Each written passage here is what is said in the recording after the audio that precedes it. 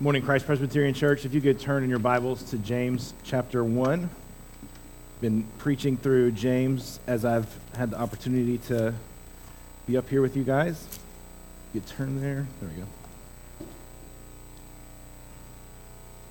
So we're just making our way through James as I get opportunity to preach up here, and we are in James chapter 1, verses 12 through 18. If you could turn with me there, or it should be on the monitor as well. May God bless the preaching of his word. Blessed is the man who remains steadfast under trial, for when he has stood the test, he will receive the crown of life, which God has promised to those who love him. Let no one say when he is tempted, I'm being tempted by God, for God cannot be tempted with evil, and he himself tempts no one. But each person is tempted when he is lured and enticed by his own desire. Then desire, when it has conceived, gives birth to sin. And sin, when it is fully grown, brings forth death. Do not be deceived, my beloved brothers. Every good gift and every perfect gift is from above, coming down from the Father of lights, with whom there is no variation or shadow due to change. Of his own will, he brought us forth by the word of truth, that we should be a kind of firstfruits of his creatures. The grass withers, the flower fades, but the word of God stands forever. Will you pray with me? Father, we pray that this morning you would teach us your truth, and your truth would set us free to love and serve our Lord and Savior, Jesus Christ. Amen. This is going to be a little bit controversial, so please don't hate me. Please try to have an open mind here. This is not the view of this church or the PCA in general, but I do not like cats. I don't like cats at all, and I know there's going to be some haters out there. I actually have a reason for not liking cats. I actually used to love cats. At one time, I had 4 cats at one time when I was growing up, and I loved them, but then something happened.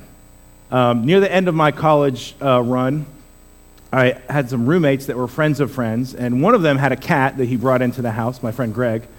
But for some reason, this cat hated me from the get-go. Like after the first I just tried to pet this cat and be nice to this cat.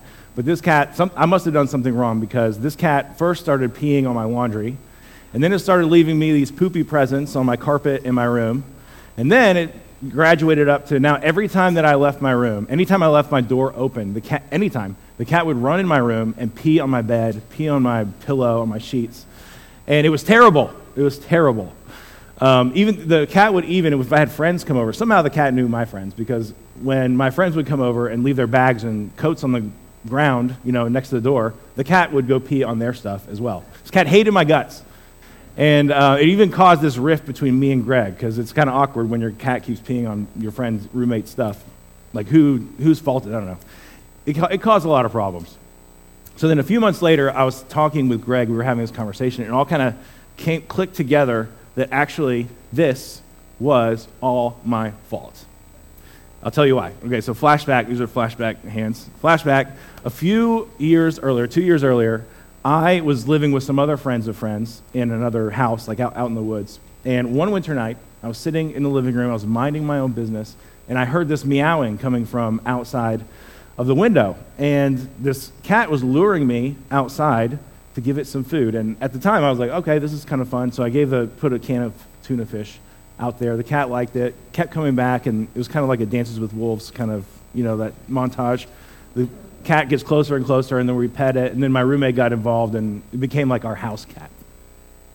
So after we all moved out from that house, my roommate actually took that cat and took it home with him. And here's where it gets interesting, because that cat that I befriended had kittens, and one of those kittens grew up and had kittens, and one of those kittens was given to my friend Greg. So the cat that Greg brought into the house 2 years later, you guessed it, it was the grand kitten of the cat that I had befriended and taken out, the stray cat. So the cat that was peeing all over my stuff, pooping in my room, causing this havoc, was all because of me, because I saved that cat. That cat had lured me outside to save it, and it was all my fault. And if I just I just wanted to be like, dude, listen, you exist because of me. Stop doing this. That cat had lured me outside that fateful winter night, because it had called me out there, and if I had not just gone out there, it would have spared me of all of this havoc in my life. Believe it or not, this is what James is talking about in James chapter 1. I think God let this happen to me so I'd have a good intro for what's happening here in this letter. Because James is talking about something very similar. James is telling his readers that when they give in to the lure of desire and temptation, they have no idea the consequences that are going to happen to them. Who knows when? Immediately or even years down the road. These effects of succumbing to the lure of desire and temptation, the effects ripple out into your life in these chaotic ways that ruin your life and even the lives of the people around you. And James does not want this to happen to you. He doesn't want it to happen to his original readers, and he doesn't want it to happen to us. So James has some good news for us here in this text when he's talking here about the trial of temptation. So the big idea for this text is in James chapter 12. We're not going to get into this text, that verse, because we kind of talked about it last time. But the big idea is that we should remain steadfast in the trial of temptation. And toward this end of remaining steadfast, James gives us three things that we need to know in order to endure the trial of temptation, so that we can be perfect and complete, not lacking anything, and more like Jesus Christ, our Lord and Savior. So James wants us to know three things to help us. Our first point is going to be that God does not tempt us to sin. Our second point is that our own desires actually tempt us to sin. And our third point is that God helps us in the trial of temptation. Look with me in verse 13 for our first point, that God does not tempt us to sin. James writes, "Let no one say when he is tempted, I am being tempted by God. For God cannot be tempted, and God cannot be tempted with evil, and he himself tempts no one." Now, I wonder what comes into your mind when you think about the word, the temptation. What kind of connotations does that word bring up? Probably at first, it brings up the idea of sexual temptation. That's the temptation to express yourself sexually with anyone that is not your spouse, and that's definitely something that's in view here in James. But that's only part of it, because James is talking about any kind of enticement or wooing or luring to deliberately do or say or even, meditate on, think on anything that God has said is not for us. That word sin literally means to miss the mark, to not do what God, to think about something, do something, say something that God has said we cannot do. And in fact, any situation in your life, you probably throughout the week, throughout the day, even this morning, we've all, in some way, been in this trial of temptation. We're tempted to gossip, we're tempted to slander, we're tempted to lash out in anger, to cheat, to covet, to overeat, to overdrink, to lie, to hoard up money and possessions.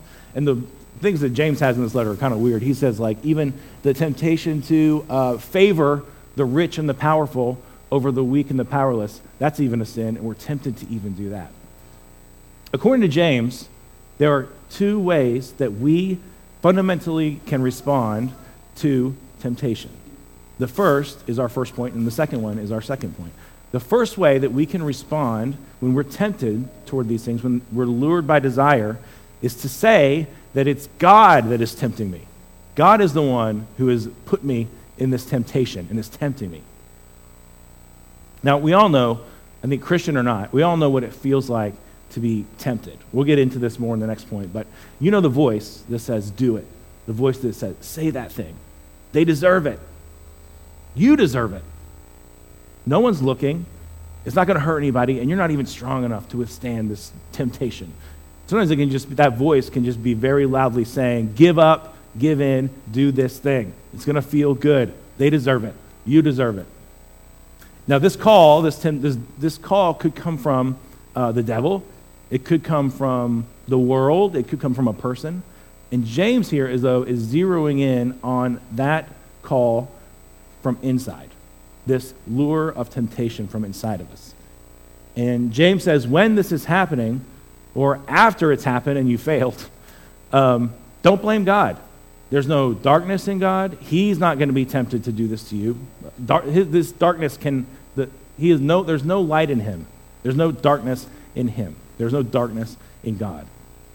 He doesn't play with evil. He cannot partake of evil. And he does not want us to sin. He does not want to tempt us. He does not tempt us.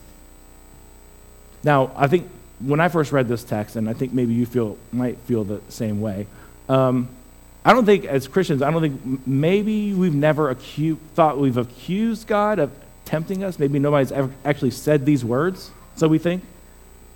We probably don't overtly think of God, whispering in our ears, do the bad thing. Like, we don't think of God doing that overtly. But think with me for a few moments. The account of Adam in the garden in Genesis 3 is a great analogy and a great parallel for all the sin and temptation that we encounter. I'm going to read a little bit of Genesis chapter 3 and follow along with me. If you remember, this is the place where the serpent, Satan, deceives Eve. And we'll pick up right there in chapter 3, verse 6. You guys might know the story. So, when the woman saw that the tree was good for food, and that it was a delight to the eyes, and that the tree was to be desired to make one wise, she took of its fruit and ate. And she also gave some to her husband, who was with her, and he ate. So Eve was deceived by Satan, and she in turn gave the fruit to Adam, who apparently was right there with her the whole time watching this go on. I'm really curious what was going on with Adam there. Was he just waiting to see if, is Eve going to die before she eats that apple? If she does, I'm not going to eat it. But if she doesn't, I'm going to eat it. I don't know what's going on with Adam there. But he ate too. And what did Adam do when God came to him afterwards? Do you remember how that conversation went? This is in verse 11. God asks Adam, have you eaten of the tree of which I commanded you not to eat? And how did Adam respond? Where did he see this temptation as coming from ultimately? Whose fault was it in Adam's eyes? Look at the next verse, verse 12. The man said, the woman whom you gave to be with me, she gave me fruit of the tree, and I ate. Now, Adam isn't saying that it's God's fault, but he really totally actually is. Where is Adam pointing his finger? First of all, he points his finger at Eve. It's her fault. Kill her. He's like shielding himself behind her. Kill her, not me. He points the finger at Eve. But then, where did Eve come from? You guys remember where Eve came from? He says, the woman you gave me, God. She gave it to me, and then I ate. Now, to whom is Adam attributing his temptation? Adam is saying, you gave me this woman. You put this tempter in my life. The circumstances here that you set up for me, God, this is all your fault. This is not my fault. I was tempted by you, God. It's not my fault. This is your fault. Notice Adam, instead of asking for help in the trial, asking for help even after he failed, which we can always do, and he always helps us, instead, he blamed God for his temptation. So when James talks about blaming God for our temptation, and I think maybe James is even thinking about this text, he's talking about more than the idea of God whispering in your ear to do the bad thing. James is talking about how we can so easily see our circumstances in the midst of temptation or after we fall as if God is setting us up to be tempted. He's setting us up to fail and to fall. When we blame our circumstances or other people for our sins, or temptation, we are ultimately accusing God. He's the one that ordains everything to happen. He's the one that ordains the family that we're in. Whenever we blame our circumstances, whatever they are, for our sin or temptation, that is blaming God. So whatever your spouse does to you, it's not a reason to sin. Whatever a lot of y'all, were born into some really jacked up families. And it's really sad. But there's no occasion, there's no reason to sin. Whatever your sister or your brother does to you, there's no occasion, whatever that situation is, it's no reason to sin. The boss that is over you, the job that was taken from you, the position that you didn't get, none of those are reasons to sin. None of those are reasons to sin. The candidate that didn't get elected to office, that is not a reason to sin. There's not a reason to sin. You're saying that this is you tempting me, God, basically, in the end. It's good to be angry. And it's good to be sad. It's good to be frustrated. It's good to be discouraged. But in our anger, in your sadness, in your discouragement, in your frustration, we're not to sin. Instead, we're to ask him for help. Ask him for help. Draw near to him. Is there any place that you have been intentionally, or maybe you didn't even realize it until now, you're actually basically blaming God for your temptation, blaming God for your sin? James says, we are not tempted by God. These are places to draw near to God in our weakness, in our sadness, in our anger, in our frustration. And if you find yourself here in the future realizing that you have been blaming God for tempting you to sin, James helps us in our next section.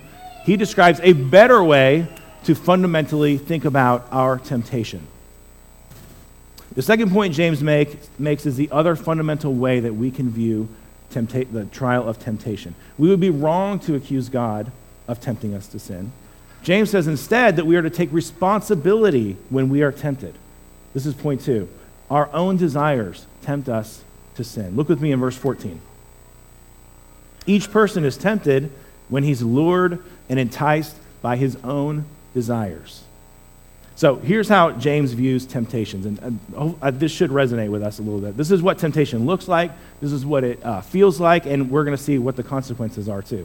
Temptation is you being lured and enticed. These two words, lured and enticed, are from the world of hunting and fishing. You're getting lured. You're like this fish that's being attracted and seduced by this big green neon worm that just happened to plop right there in the water right in front of you. And in this verse, desire is the one that is doing the luring. It's saying, hey, look at this. Doesn't this look nice? Come in and get a little bit of that sweet, sweet feeling when you share some gossip or hear some gossip. That's a great feeling when you hit your sister back for what she did. Look again at that man. You know that heady feeling you get? Just give another glance to that man, to that woman. You deserve that heady rush that you get. That's the sound. That's the voice of desire. Now notice that at this point, the bait is dropped. The fish sees it. You're the fish, I guess, here. And the desire is saying, hey, check this out. Come out of your safe spot, out of the rocks, and come get this thing. But notice at this point that sin, at this point in our text, sin has not entered the picture. That's in the next verse. Sin has actually not entered the picture yet.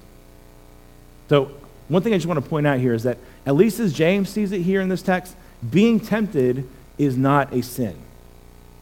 There is a sense in which, because it is our desire in the end, so there is a sense in which it's our responsibility and we are kind of guilty for that desire. But in another sense, as James says here, it's possible to experience profound temptation to sin and to endure through it. And when we do, we give all the thanks and all the glory to God for helping us. But when we yield to desire, when we give in to desire and do what it says, that is when sin is begotten and birthed. Hold on to your seats. This is going to get a little crazy here in the text in James. If you ever read this closely, look at verse 15.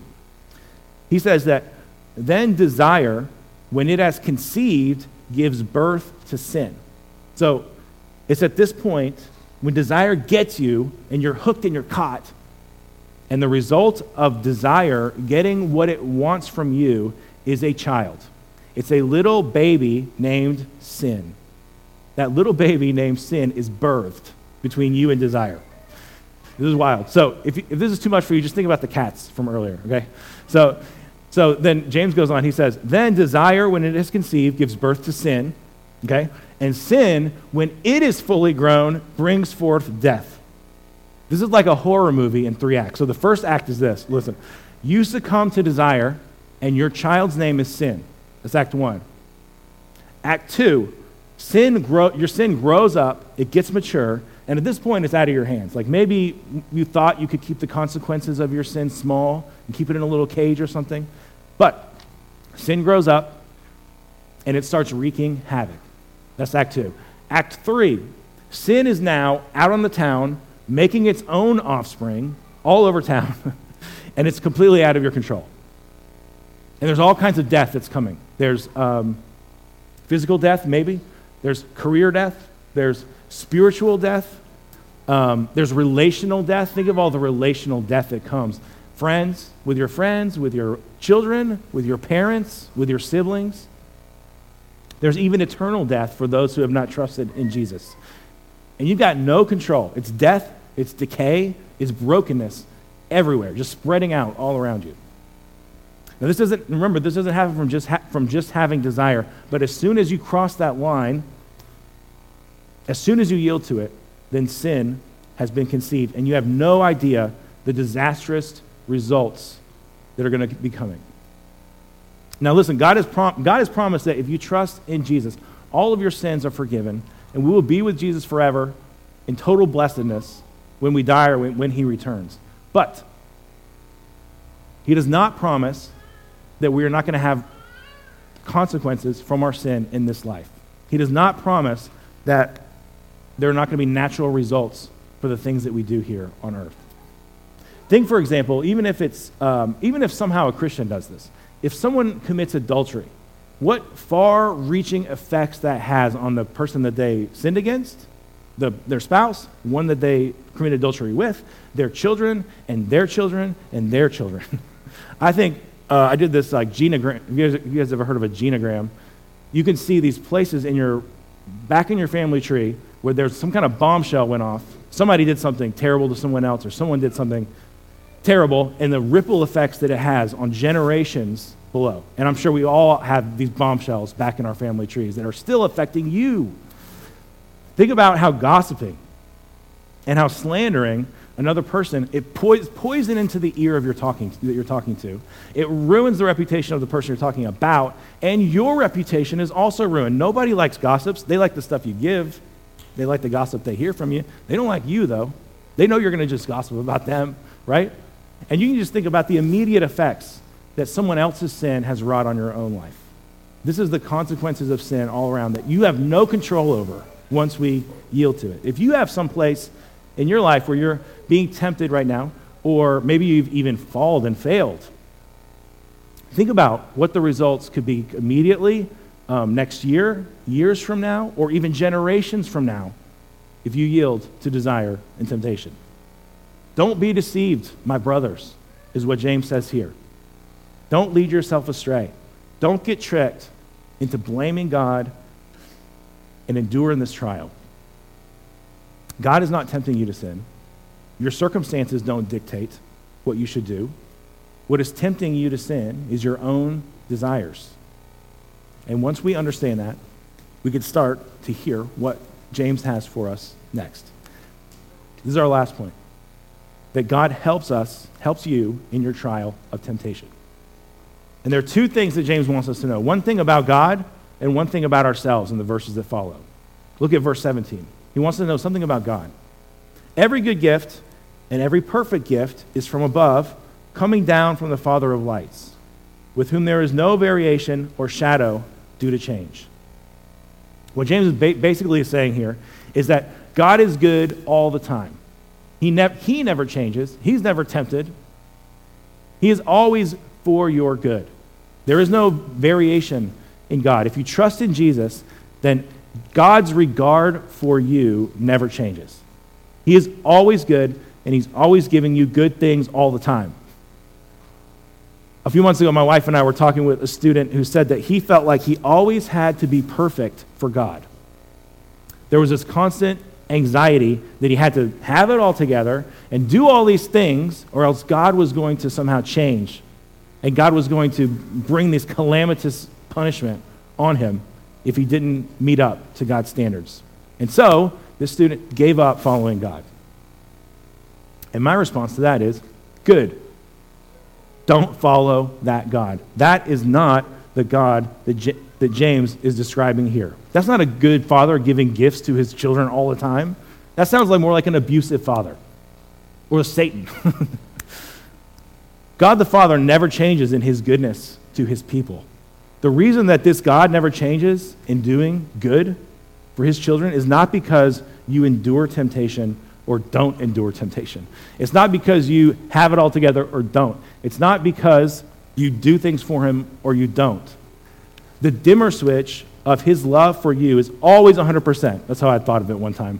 If God's love is a dimmer switch, it's 100% on all the time for you, even when you are at your worst, even when you did the thing you never thought that temptation would lead you to do.